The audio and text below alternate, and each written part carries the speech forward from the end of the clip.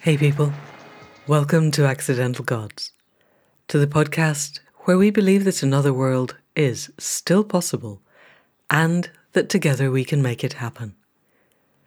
I'm Manda Scott, your host at this place on the web where art meets activism, politics meets philosophy, and science meets spirituality, all in the service of conscious evolution and increasingly in the service of finding a way through to a future that we would be proud to leave to our children. And so often in these conversations, we end up in a place where I ask about how the future might look, and people say, it depends on us building communities. And then the conversation kind of withers out because I ask how, and we don't really know how. But today, I am talking to two people who really do know how, and who are doing it in real time, on the ground, in the city of Derby, in the English Midlands. Jamie Quince Starkey has worked with cars and planes and trains, making all of them. And as you'll hear, he had an epiphany while gardening and having that genuine connection to the soil and the land and the sense that he wanted to be part of the solution and that making planes might not be that. And he set up Down to Earth Derby, which does what it says on the tin and is becoming a catalyst for the most extraordinary movement within the city of creating the circumstances and the situations and the practical down-to-earth concepts that allow people to reconnect to the land. And with Jamie, we're talking with Ross Nicholson, who is founder of Neo Journeys, which works to mobilise a 15,000 plus international network to co-create the right conditions for sustainable products, services and business models to flourish. Ross also lives in Derby and is being part of the keystone that helps the extraordinary dynamism of the community that Jamie is building to connect with the people who talk in terms of money and stakeholders and have visions of 5 and 10 years plans and want to make change but are so hidebound by the political and bureaucratic structures that they don't really know how or exactly where they're going.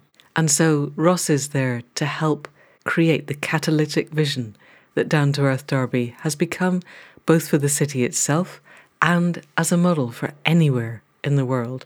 This is one of the most inspiring conversations I've had, and given the state of the world at the moment, that's pretty good. The sound is not perfect. Caro has done her very best.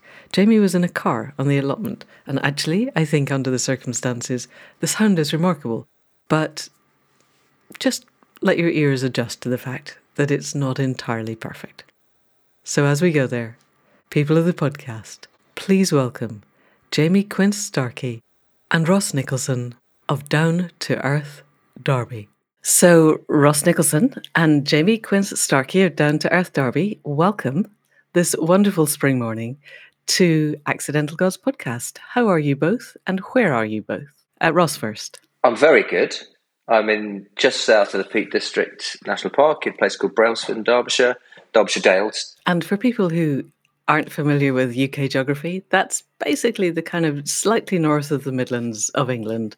Okay, and Jamie, you just come off the allotment. Tell us where you are and how you are. Yeah, I'm in my car because I need soundproofing, and yeah, I'm in the allotment car park looking at some trees, which is quite nice actually. It's a nice little view. I've got everything plugged in Yay. to make sure I'm all good. But yeah, I'm good. And the allotment car park, tell us where that is. So that's in Derby city centre, between actually probably the most busiest roads into the city. And you wouldn't believe it if you were here. You wouldn't believe it. It's very nice and peaceful. In terms of the calm? Yeah, it's totally calm. Not at the minute though, because there's a JCB next to our allotment plot. Okay, hence the soundproofing in the car, which is cool. Alrighty, so guys, you are both integrally involved in Down to Earth Derby. Starting with Jamie, can you tell us how it came about and how you brought it about? If I've understood correctly, you basically instigated this. Yeah, I'll do my best. So Down to Earth is a project I found 3 years ago. Well, 3.5 years ago from my back garden. The only way I can describe how it was found would be an epiphany. I had an epiphany in the garden, and it came about from my own conflict. As in, I build airplane engines for a living, and I'm a nature enthusiast. It's quite obvious conflict there. Yeah, and that kind of conflict got to me a bit because I love going out for walks. I love growing foods. I found a lot of solace and I've found a lot of mental health and physical health improvements from being out, and a bit of a spiritual impact as well, if I'm honest. We watch these documentaries, these environmental documentaries that we see a lot now, and it's all about the doom and gloom, and it's all about how bad humans have been on the planet and how we're destroying our environment, and it's all very, very negative, although very good at explaining the message. And part of me, as a shop floor fitter, I've worked on cars, planes, and trains. I've worked on all the industries in Derby, and I've worked with all the kind of shop floor fitters, working class people, and I know how they feel about things, and I know how hard it is to feel like you've got any power to make changes, because of a lot of the conversations that we have these days, unfortunately, and without going too deep in them, is that people say, why should we bother? Like, why should we bother doing anything? Like, what's the point? Which is heartbreaking. And I was in my garden one day after finishing night shifts and feeling a bit like that, and feeling like overwhelmed and disempowered with how big the job is to put things right. And I had this epiphany in the garden after working for 3.5 hours, hands in the soil, and that people who garden will know how amazing that makes you feel. It really does. It just makes you feel amazing. And I thought, why can't we just share this? Like, why can't we just share this little piece with people and make it really accessible? And the point hit me when it was, we're disconnected with nature. We've got to disconnect with nature, and we need to reconnect people with nature. And if we can reconnect people with nature, then that's half the battle. So that was where Down to Earth kind of started, in the back garden, and it was making nature more accessible. And it was like, how do we do that? Because that's just one thought, and it was like, how do we do that? And the first thing that we were like, well, people digest content, much like what we're doing now. And we were like, well, let's get a camera and let's just use our phones and let's just film things, and let's just film the impact that we're having and film how amazing it makes us feel in a down to earth way. And yeah, it went from there to getting an allotment plot, and then it was mates, and then it was mates of mates, and then it was like people who just seen what we were doing on social media, and they were gathering around us, and it was very intergenerational. And then we had people coming for walks because we want to take people out in the Peak District, because not only is it about growing food in a bit of a controlled environment, but you need to feel the bigger aspect, and that bit that you can't control, and being at Mother Nature's mercy, and accepting that. That's a very big point. So you got these two things, and then we had a social media community kind of grow out of that. We've got a allotment community that's grown out of that. We've got a ramble community, and then we've got a down to earth crew that kind of just gone, we want to get involved in this. And then so that's kind of how it's kind of grown, and it's been an absolute monster, if I'm honest. It's been amazing, and the growth has been like exponential. And then COVID happened, and then when COVID happened, it kind of made me go, I need to really think about what I want to do, because I planned a lot of stuff, planned a lot of talks, planned a lot of events, planned a lot of programs that I just couldn't do anymore. And it made me really realise the problems that we face, that we need to be doing stuff about now, and they need to be quite big, but also in a down to earth way. And it was a bit of a reflective moment for me, because it made me go, actually, what am I doing this for? And I had this dream, and I have this vision of doing something like Eden Project, which is a massive inspiration for me. You know, like it's been there 21 years now, and it's an old disused Chinese clay pit quarry, and now it's got an Eden in there. It's got like some amazing. It's amazing. Like, you know, if you stand on top of that platform and you look down into this old disused quarry pit, and you can see all that growth. You know, like, it's so inspirational, and that's something that lit a fire in me and made me think, you know what, we're in Derby, centre of the universe, and we can make things happen here. Like, we can make some amazing things happen here. And I know the way that people think, because I am them people.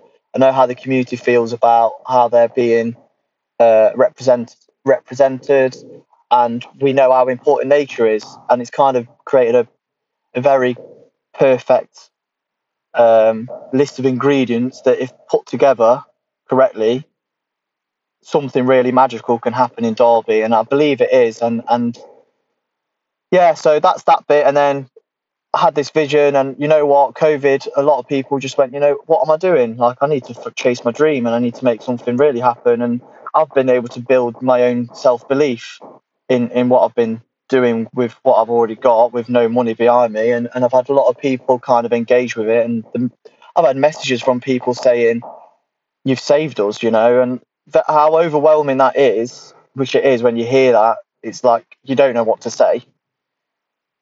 You've got purpose to fulfill that service, and you can't back out of that. So for me, we've had the allotment, we've had the rambles, and the stuff that we've done, talks, filming, event wise, and the social media stuff. It's been very conceptual, and we've learned it works. You know, this is what people want. And it's made me go, well, the big vision of building something akin to Eden Project in Derby, why aren't we doing it? So I sent an email to Tim Smith, quite cheekily, and he asked me if I wanted to come meet him and his senior team down in Cornwall. That was 2 years ago. 2 years ago in summer, I went down with my wife, met him, and waffled much like I'm doing now. And he was like, yeah, I love it. He was like, I love what you're doing, love what you're about. How can I help you? By the way, I've got no money. And I was like, well, just be my mate. If you can just be my mate for the time being. And he went, well, I'll go one further, and I'll help mentor you if you really want to do this. So that was 2 years ago. 2 years down the line, we've been able to create an amazing team, and we're starting to put things into practice now, and starting to make network and connections with people who actually can make what we're talking about happen. And obviously, I know I've been talking for 15 minutes now, so I'll be quiet. No, I frankly could just let you talk for the rest of the hour. It would be fantastic. There's quite a lot of questions arose out of that, which I will come to. But we also have Ross as part of the podcast. So Ross, you introduced me to Jamie, and you told me some of the real inspiration of his story. How did you come to be involved with Down to Earth Derby? The link's really simple, actually. It's Tim Smith again. Tim Smith's in my wider network. So my bit of my background, potted history, is that I've been sort of broadly in the sustainability space internationally for about 17 years. I'm from Derby. I happen to study design and architecture as well in Newcastle. I returned from living in London for about 15 years, about 5 years ago. And architecture met Derby, met sustainability, met Jamie, met Tim, I suppose. And so, you know, sometimes things are supposed to happen. And it did. And I'm absolutely delighted. So, yeah, it was last summer. I was down at Eden Project with Tim, and my company, Neo, was looking at doing various bits with him. And we were chatting about, you know, he'd just come out of the back of the G7 and all sorts. So fascinating conversation with him. And anyway, we just got down to sort of join the dots, and he said, Derby, go speak to Jamie. So I got back. We're having a coffee in the Bear Cafe in the middle of Derby.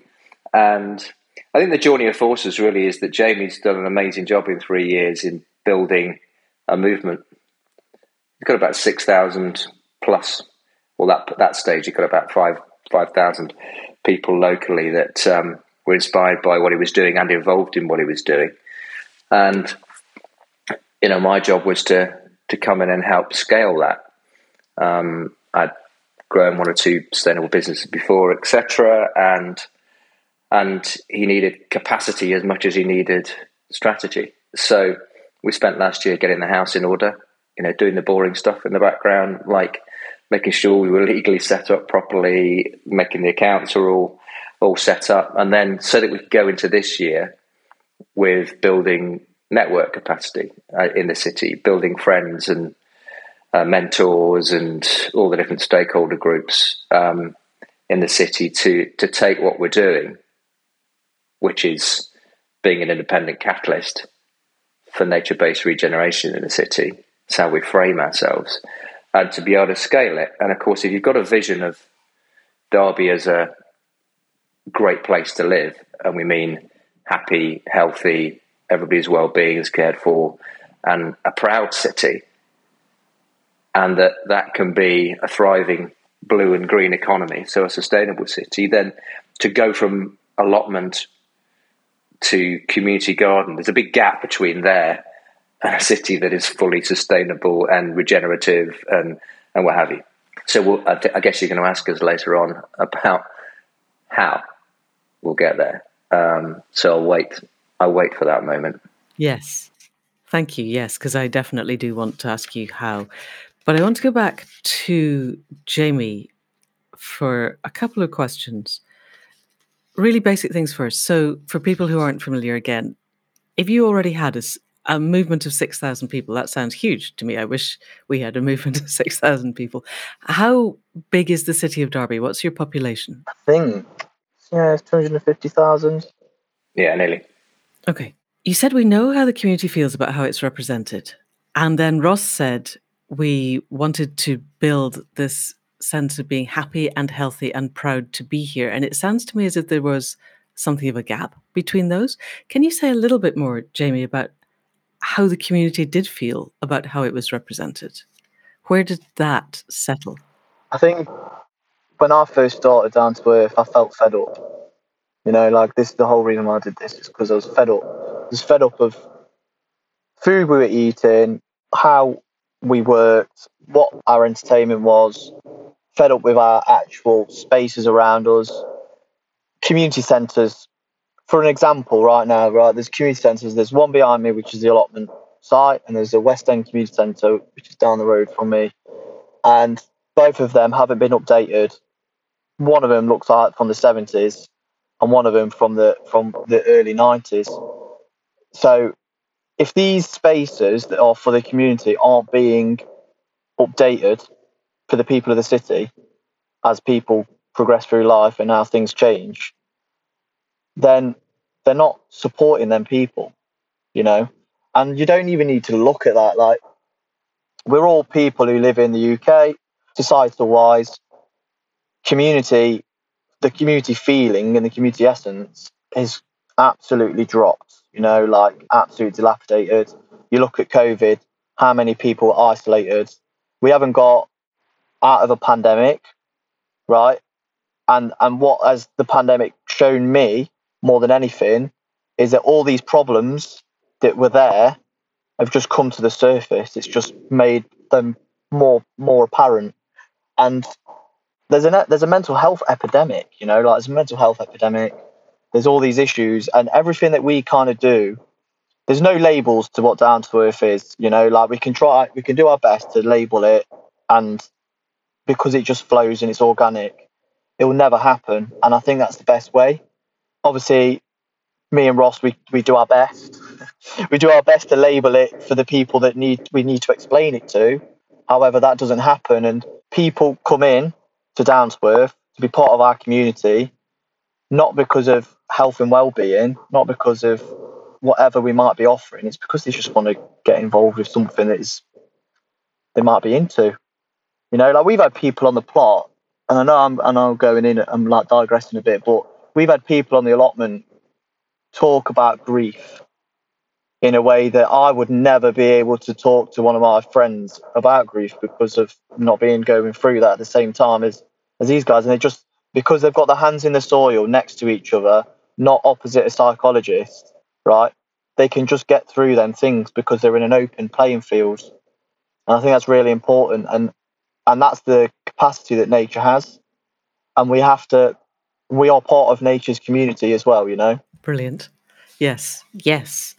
That's what the entire Accidental Gods project is about. It's so wonderful to hear that this is happening and on a genuinely organic level, with all meanings of organic.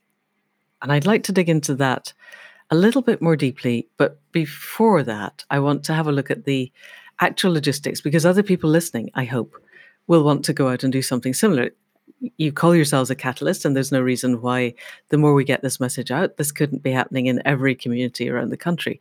So when you first started this, if I've understood, you had a job, you were making planes. Now it sounds to me like it's full-time making Down to Earth Derby happen. So how did that transition happen? That's question one.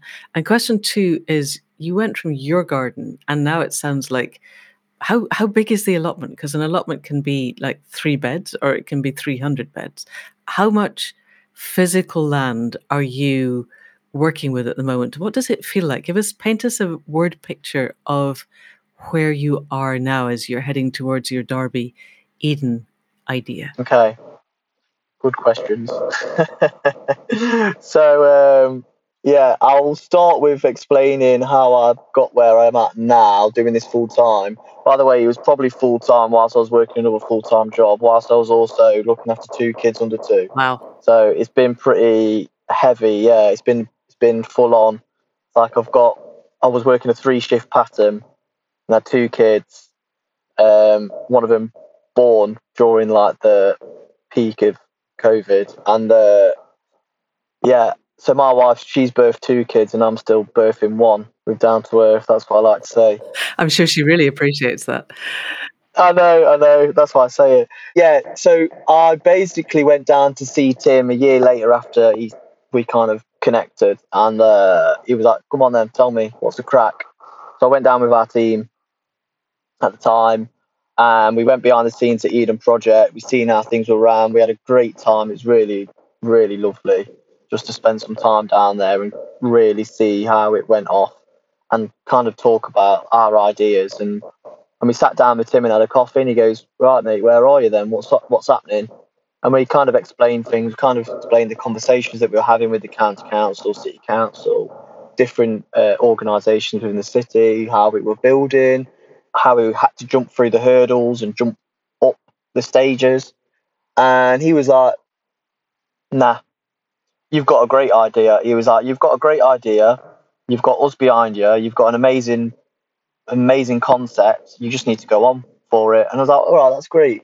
What do we need to do then? He was like, well, you need to build a business proposal. I was like, okay, cool. He was like, well, you need to do this with a business proposal. You need to do that. You need to do this, blah, blah, blah. And I was like, yeah, Tim, that sounds awesome, but I have got 2 kids, a job, full-time job, and a community that I'm kind of like helping and looking after during COVID. And he went, oh, okay, well, how's about I send an email to Rolls-Royce for you and see if we can get you off work? And my jaw hit the table. I was like, what do you mean? And he was like, well, yeah. He was like, well, we do work with Rolls-Royce, and I've never asked for a favour of them yet. And what better favour to ask than to get you subconded and looked after? So Tim sent a email to Warren East, who's the head director at Rolls-Royce at the minute. And probably the best email, if I have that email as my CV, I'm sorted for life, I think. And that's really sorted me out. Honestly, I don't think anyone said so many good things about me. So sent that email to Warren East, 24 hours, Warren East responded, basically saying, got loads of time for Jamie, of course we'll sort that out. We'll get a year off sponsored for him. So I was like, wow. Tim rang me at night. I remember actually, Tim rang me at night when the email came through. It was about 5 o'clock and I was getting ready for a night shift, and I just went for a nap with my daughter. Honestly, you can't believe these things. And Tim was like, how amazing is that? I was like, yeah, it's great. And I was like half in a daze because I was like needing to go to bed for a nap. I was like, it's great, mate. Then I went to work, and I wish I didn't go to work. I wish I went to the pub. So that was that. And then, October the 1st, I've been doing Down to Earth full time. Which has been absolutely crazy. crazy ride. It's been a crazy roller coaster. But yeah, so the allotment plot, what we have at the minute, it's 2 allotment plots put together with a boundary of wooden posts with chicken wire on it, with 2 sheds. One of the sheds we've got painted with our Down to Earth Derby mural on it that an artist has done, a local Derby artist has done, which we're really proud of. That she basically is an environmental artist, and she gets old recycled reusable paint that people just leave in their sheds, and she makes amazing art with it, and it's brilliant. It's absolutely fantastic. So we've got 2 sheds. We've got tools that we've been sponsored by Draper Tools from. We've got an amazing perennial plot. As you walk in, we've got on your left-hand side, you've got a willow dome that's been weaved by one of our guys, because we've got an amazing team of gardeners and growers now, like people who are really passionate about what they do. They don't do what they do for money, they do what they do for love. And we're so lucky and fortunate to have this amazing crew of people together. Like, we are a family. And yeah, so there's a perennial area which is a lot of fruit trees, herbs, shrubs and stuff like that, and then it's a bit formal. So we've got some more formal beds, and then right at the bottom of the plot is the compost area. So yeah, it's probably 30 by 20 meters in length and width. It's come on leaps, that space, and it's been, I'd say, you know what, Down to Earth is more than spaces. It's more than gardens. I've been thinking about this over the weekend. It's more than that. It's the people that we've got together. We can go do gardens wherever. We can go bang things up wherever. It doesn't matter. It's the fact that we've got this kind of collection of people together. It's really important. And now we've done a garden at a event space within the city, which is one of the most renowned event spaces within the city, which is banging. Like, the guys did that in a day.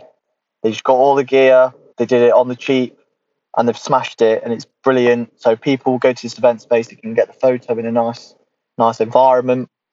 And then to go on top of that now, to progress that, is that we're looking at setting up some more stuff with the city council, some more direct action community green spaces. Because just as well as allotments are, and as great as they are, they're very niche, and they're very echo chamber, and they're very, very to themselves. And if we need to get people into green spaces, and we need to get people integrated into community, we need to revolutionise, like, we need to revolutionise how people garden and grow food and connect with nature. Because we did that, when the public parks were first announced, and the first national parks were first announced, which happened in Derby. It's time to do that and update that and upgrade that for the next level, which is something that we're really keen on doing. Perfect. Beautiful. Thank you. So, Ross, coming back to you, it sounds as if part of your role in this is being an intermediary between the raw energy that Jamie brings and the slightly less raw energy that city councils might have. And so I'm interested in the politics. Partly, let me train this a bit. I'm trying to write a book of 2024 of what happens if we make it. And part of what I'm realizing is that we're not going to make it with the existing political structure because it's too slow to get change. It's too laden down with people whose entire emotional, mental, and spiritual framework was set somewhere in 1960. And they're still in place because we have government at local and national level of old people with old ideas. And so I'm wondering, does Derby completely kick that out of the park, and is it full of young, vibrant people who completely get it? Or how are you otherwise getting through to people whose mindset is still concrete and roads and cars? Does that make sense as a question? Yeah, it does. But I think we're hitting this at quite a good time. I think we couldn't have done this 5 years ago. At least it would be much more difficult. There is something about the sort of, whether it's the zeitgeist, whether it's just, I think Jamie mentioned it earlier about the last 2.5 years that we've all been through, that actually made us stop and actually change our relationship with the world around us. People who just didn't then disappear into the wilderness and start hugging trees, although that'd have been nice. But I think equally, we're not in a position where we're throwing something at people that they don't get, they can't relate to in some capacity. Jamie mentioned accessibility. This has to be accessible. And it's accessible to those people who run public departments in councils, in businesses, etc. They all get it. They're not devoid of kind of emotion. These are people who are seeing what's happening to the world and actually aren't switching off and becoming somebody else when they get into an office, if they were going to an office these days. But something has definitely happened in the last 2 years that has acted as a catalyst to take us to this point, and it's helped us. I think there's the other flip side to it. Again, we frame as an independent catalyst. That's all very helpful when you're having conversations with certain stakeholder groups, but actually we're a movement. And this is going to happen anyway. So even if there was really, really big resistance in Derby, it's coming. So you better get behind it. Actually, in Derby, full credit to the vast majority of people we've spoken to who hold the power. They do get it. We're getting to the point where they have to go, we get it, our hearts are in it, our minds are in it, now shows your wallet. But we are months away from that. And what that, to talk about the boring money side of it, what that will give us is that it will give us the momentum for the movement to grow from 6,000 to 60 to 600, and to help other cities, right? Yes. So, it isn't to them and us in Derby. That's not been my experience. And we have networked massively in the last year. The beauty of Derby is that at 230, 40,000 people, you can get around it pretty quick. Physically, it's not a big place. You can get around it pretty quick. You pretty much get to the point where you're in 6 degrees of separation mode. And our story's landing really well. So I think we couldn't have done this as quickly for lots of different reasons. We couldn't have done this 5 years ago. Yeah. I'm also wondering whether it's to do with the geography, because as you say, Derby's quite a small city. It always reminds me a bit of Edinburgh, whereas I grew up in Glasgow, which is a big industrial city. But in Edinburgh, you can see green wherever you are. It's got Arthur's Seat in the middle, and you can get out to countryside really quickly. And Derby's in the middle of Derbyshire, obviously. And I used to go climbing in the Peak District. And it's God's own rock. It's the most beautiful place to be. And so people who have either been born and chosen to stay or have moved to Derby are there already, I'm wondering, because they're connected at quite a deep level to the natural world in a way that would be harder for people in the middle of Birmingham, say, or definitely in the middle of London or New York or huge cities around the world. That's question number one, and that's for Jamie. I'm also really curious, Jamie, where the Eden Project, are you now going to find a disused quarry somewhere just outside Derbyshire? Or what does your Eden Project vision look like? So first off, is this a Derbyshire unique thing, or do you think it can be replicated in any city? And second, tell us a little bit more about Eden in Derbyshire. Cool. So I think coming to the accessibility thing that's really important is that we have got the national park on our doorstep, and the city's got some nice public parks. However, it's not just physically inaccessible, it's psychologically inaccessible to the marginalised communities that make up the city and the communities of Derby. Okay. And I think no matter what urban environment you're in, we are getting disconnected from nature, like we are being separated from it, and people are starting to go, we're not actually part of nature, which is shocking, because if someone like us in this conversation now, we would say to people, would stand on that soapbox and go, you're a part of nature, like this is the environment, you're that, and they'd go, shut up, you hippie, go hug a tree.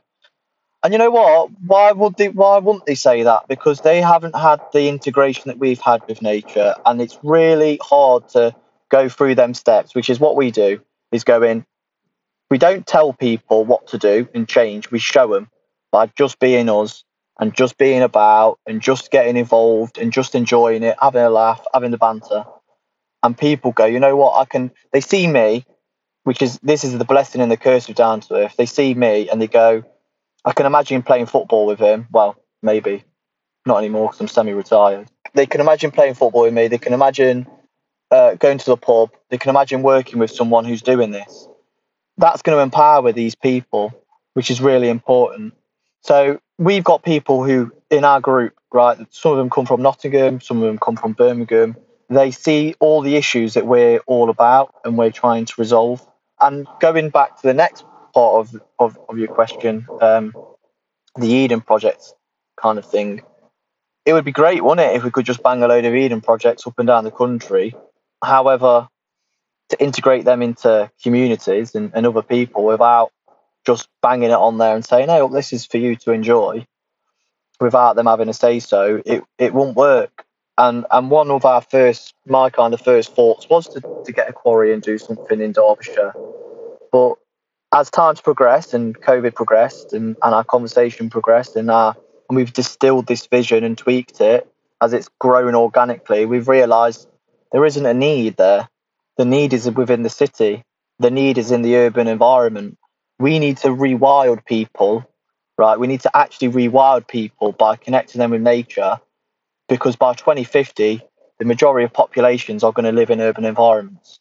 So we need to get that urban environment to be as natural as possible.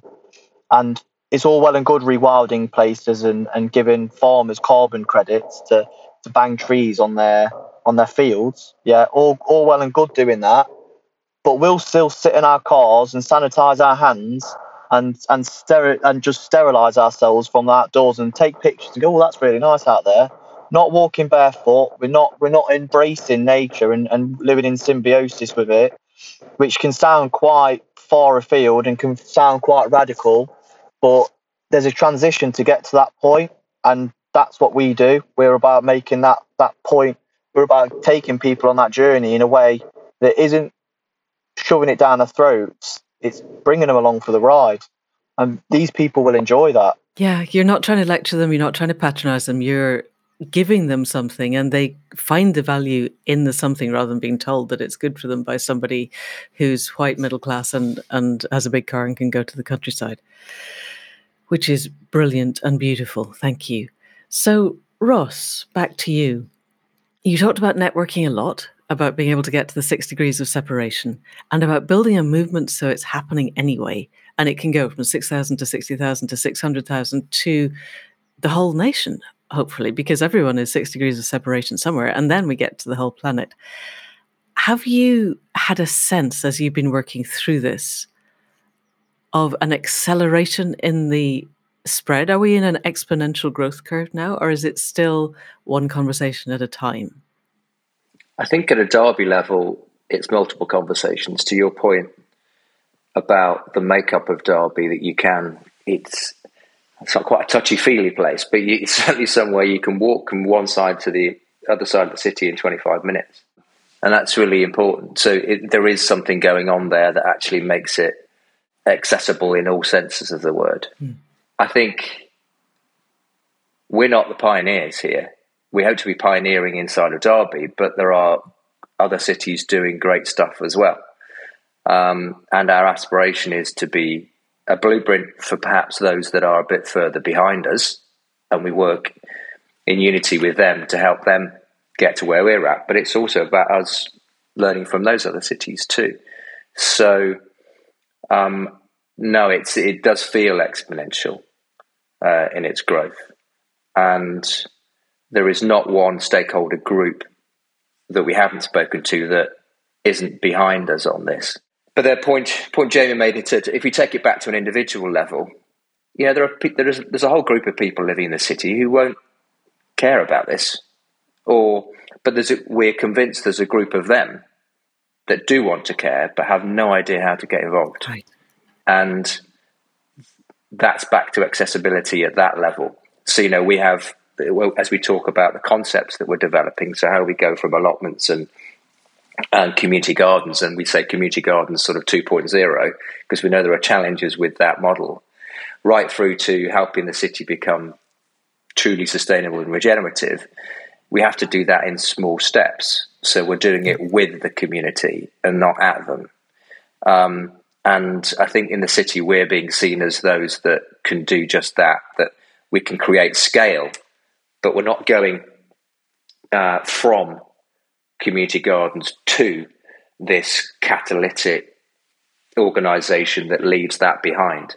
It absolutely has to be about bringing the community with and how you do that. So some of the things we've got earmarked and sites for are things like a botanical bar, right? So, it's the new social. And so you're introducing people without them changing their habits at all. They're actually starting to get connected with, okay, I get that. That tastes interesting, smells interesting, the experience is different, a result. What, and this stuff came from around the corner. Right, okay, it came from around the corner. What, you mean I could grow that? Windowsills, etc. Most people have got a windowsill.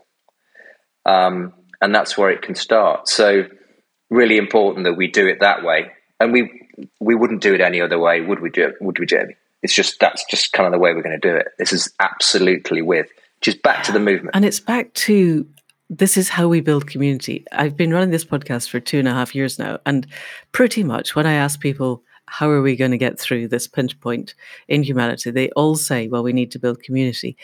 Pretty much, you're the first guys who are actually doing that. And I would love to unpick it, but I suspect that there is no unpicking it. It's just that you're incredibly authentic. You absolutely care and get the need to create this. And you have the feeling of what it is when you put your hands in the soil.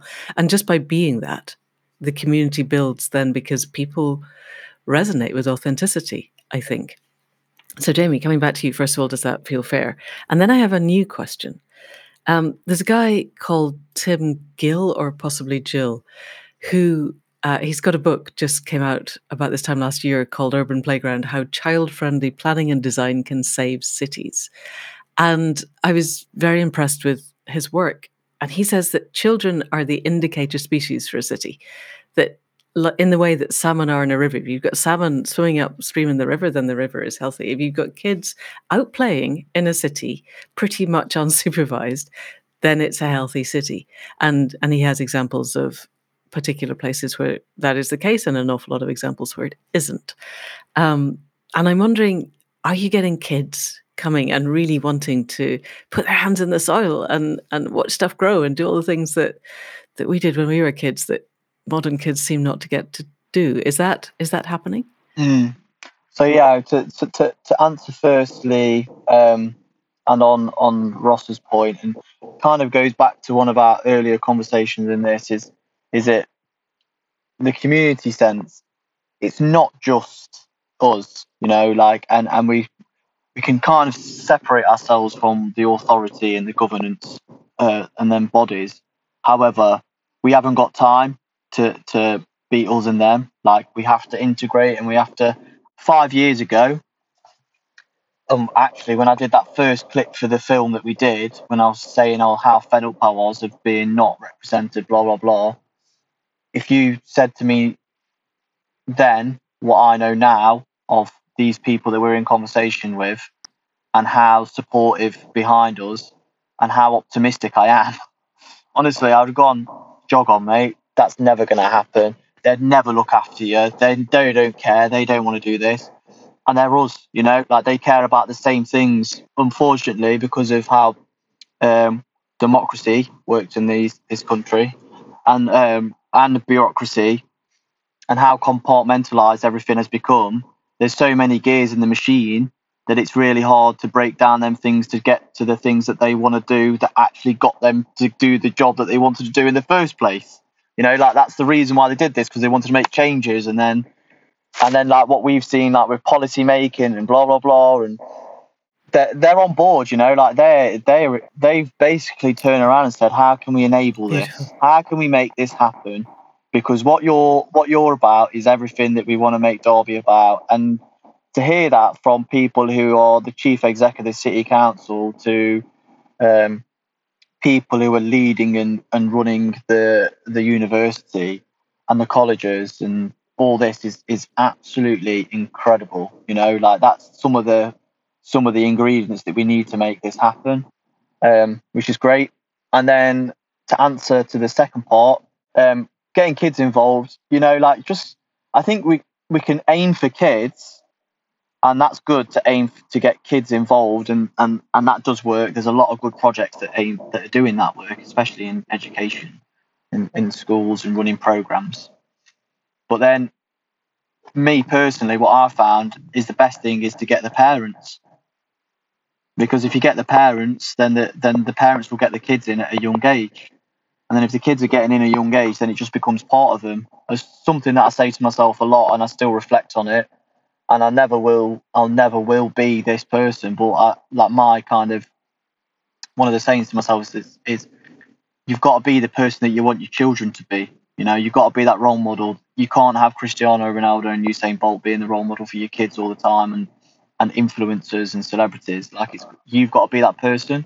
And as embarrassing as you are as a parent, and as your kids will see you, you will still have a massive impact on how they become as a human as they grow up and develop. And you need to just be that person, and that's a way of being. That's an actual way of being. It's not, you'll never tick that off, because always, and as a parent, you always go, you know what, I'm not good enough. Like, oh God, I wish I did this, I wish I did that. And part of that we just got to get rid of. We've got to get rid of that thinking, and we just got to be. And I think that's really important. But yeah, I think a lot of that stuff that we want to do within the city, I went along the riverside, so we've got the River Derwent that runs to the peaks from South Derbyshire to North Derbyshire. That runs to the Peak District through the city. The city has its back turned on the river, which is crazy. Like the whole city is on one side of the river, and then we've got this amazing river with river gardens with one of our spaces that we're looking at the top. And I walked out, and Ross, you'll like this as well. Like I walked there on Saturday. There was no clouds in the sky. And you've got a bus station that isn't the prettiest, and there was kids playing on the river garden, and there was nothing. There was nothing for them. There was nothing to do, and it's obviously where the mums and dads are waiting with the kids to get on the bus. And there's just plastic floating about, and like burger boxes and stuff along the river, and you're just like, is this really what we can offer? Is this it? Is this what we're going to give people, and is this what's going to inspire them to make changes?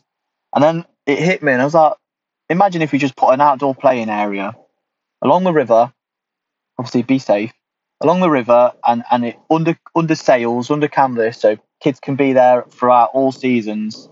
Plant it up, make it look really nice, make it really natural.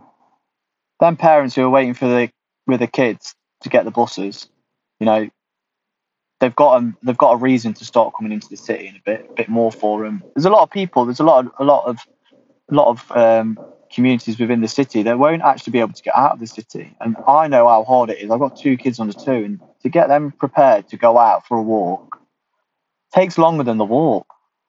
Like, it takes longer than the walk, and then you're like, flipping out, like, oh, you kind of don't want to do it, like there's something that just makes you think, you know what, I can't be bothered. And I think you're right. It does coincide with the change. One thing we are fortunate, I think, with this, with Down to Earth as a movement, is that we are hitting it at the right time, as we said earlier. But one of those reasons was carrying on from what Jamie was saying, is that the city's completely changing. Most cities, the high street is completely changing. People are still going to be living in cities in greater numbers, but the experience of a city is going to fundamentally change. So the economics of the city is now changing. And actually the big change that those leaders are realizing is that there is great value in green spaces and the balance of green spaces and live, work, accommodation. These hybrids that are coming up now, it's great. They get that if you build an apartment block right in the middle of the city and they've got access to green space, or even rooftops where you could buy, where food is being grown that I can go to and see my stuff, the stuff that I buy, my groceries being picked, and I can walk from there and have a coffee on the way back, and all of a sudden we become a pretty cool city. But yeah, the dynamism of that, the dynamics of that is changing significantly, and that works in our favour. So I think it's important. The hearts and minds are there for sure. The leaders get it, but actually, there's the business case to back it up now. Right, and I'm guessing also there's the C40 movement. There's the Donut City movement. There's a whole bunch of cities around the world that are locked in nations where the leadership of the nation might be, desperately trying to restart fracking. But at a city level, we've got city planners, city leaders, city councils who really want to be, as you said, regenerative and sustainable. Is Derby, do you think, connected into other networks like this? Or are they relying on you to give them the vision? Because it seems to me, just to expand the concept a bit, that when people really want to do something, they often don't do it because they lack the vision of what's possible. They only have the ideas they already have, and if you always do what you've always done, you always get what you've always got. And they need fresh ideas and somebody coming in and go, yeah, but we could do this and it would work. And then if the it would work feels plausible, they'll do it. So is Derby linking in with other cities that are trying to create regenerative urban environments, or are they kind of doing it with you in the Derby bubble? We're going to be the catalyst, to use that word again, to those connections beyond Derby. Through my other business, I know C40 well, and lots of others. And in fact, we're going to be linking soon to somebody in our network who happens to be from the Midlands area, who actually supported Singapore in their development to create a participative economy, which led to cars being taken off the roads, etc., etc. So hopefully we can make the link there to lots of other cities around the world who have got the knowledge and know-how to get it done. And your second point on aspiration, Eden have been fabulous in that, in bringing our vision alive through fantastic images that they've created and scribbled whilst we've been downloading what it could look like, right, and to give something visual to the leaders that just made them go, wow, we could do this. It definitely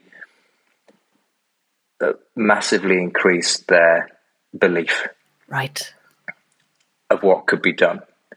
And there was a question that was asked by one of the council to us. They certainly said something around, but how do we do this? I said, all of this has been done before. None of this is new.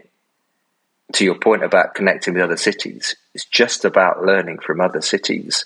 And for those, we can connect you with anybody you need to know to get it done. So it's almost I couldn't quite answer the question. It's just like, we're not creating something new. It's everything. It's just we're creating our version of it. Exactly. We're bringing it home to Derby, but this is stuff. We're just putting the pieces together, assembling them in a slightly different jigsaw than the other jigsaws that already exist. But this is stuff that people have done. Yeah. And then you can go to the other people and go, yeah, but Derby's done it this way. And that's how we get the momentum building for exponential change, is that everybody builds on the shoulders of the people who are doing something similar. So we're heading down to the end. Thank you both. I desperately want to come back in 2 or 3 years' time and see where you're at. But as a kind of precursor to that, Jamie, this season of the podcast is leading up to something we're calling Throughtopia, where we're trying to get writers in to write the 2030s as they would be if we made all the right choices now. And what are those choices? So if you were to look forward 8 to 10 years in Derby and everything that you could possibly imagine now had come to pass, can you tell us how Derby would look and feel? And I know this is an experiment and very likely it won't happen, but just give us a concept. I think it'd be the feel more than anything. It doesn't matter how it looks. For me, it's more about what people are thinking. And I think that's very, very important, because where we are now is that people say that never happened in Derby. Nothing ever happens in Derby. Nothing ever happens here. Why should we bother? Blah, blah. And so to answer that, my thing would be, people would go, what's next? Like, where are we going to go from here? Like, that's amazing. Like, I can't believe we live here, and I can't believe I want to bring my kids up here. You know, like that's what I want. I want people to come to Derby and set up their businesses here, come for the amazing university degrees they can come for, because the education system here is amazing. And then obviously you've got the industries that the industrial giants that support the workers of Derby. But I would love to see Derby become a full circle garden city that is in the future, you know, like bringing the future and is connected with nature, you know, like there's no point making it difficult, just keep it simple. Like everybody has a relationship with nature and it just becomes a new normal. That would be so amazing. That would change the world. Yeah. Yes, definitely. I came across a meme on Facebook today which said, it's from Aldo Leopold. We abuse the land because we regard it as a commodity belonging to us. When we see land as a community to which we belong, we may begin to use it with love and respect. And I would think we wouldn't begin to use it at all. We'd begin to live with it and ask it what it wants, and then the world would be a completely different place. And if Derby could be the leading edge of that, that would be astonishing.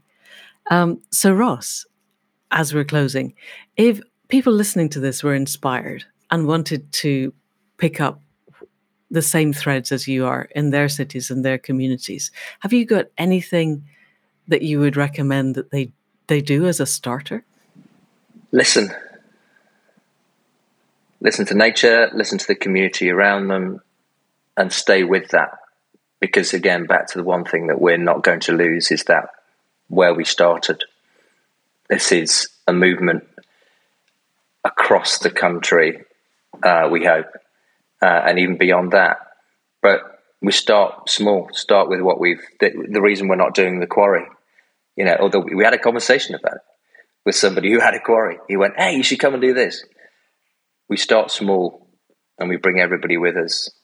And such is why we're doing allotments to community gardens, to small concepts around the city, but lots of them that are interconnected. It's difficult to do a one-off and then have people believe that that's the way things are going to be. Right. It's having an interconnected vision, and you take it one step at a time. Yeah, and the big thing about Derby is belief. I'm totally with Jamie on that. 8 years from now, if suddenly there's this undercurrent of belief that anything's possible, then we've done it. So it's building. You have to build belief over time. Yeah, and I have an image of a playground all the way along the river, and people are coming on the buses to bring their kids to the playground. Their kids aren't just playing because their parents happen to be waiting for a bus. I think that would be completely amazing. Well, I say yes, and the fact that we keep talking about kind of making those parents, making adults feel like kids again. Yes. Having that sense of the world is a playground, and we can enjoy that sense of creative excitement rather than just drudging through the days, trying to get to the next day without having too much of a catastrophe. That would be brilliant.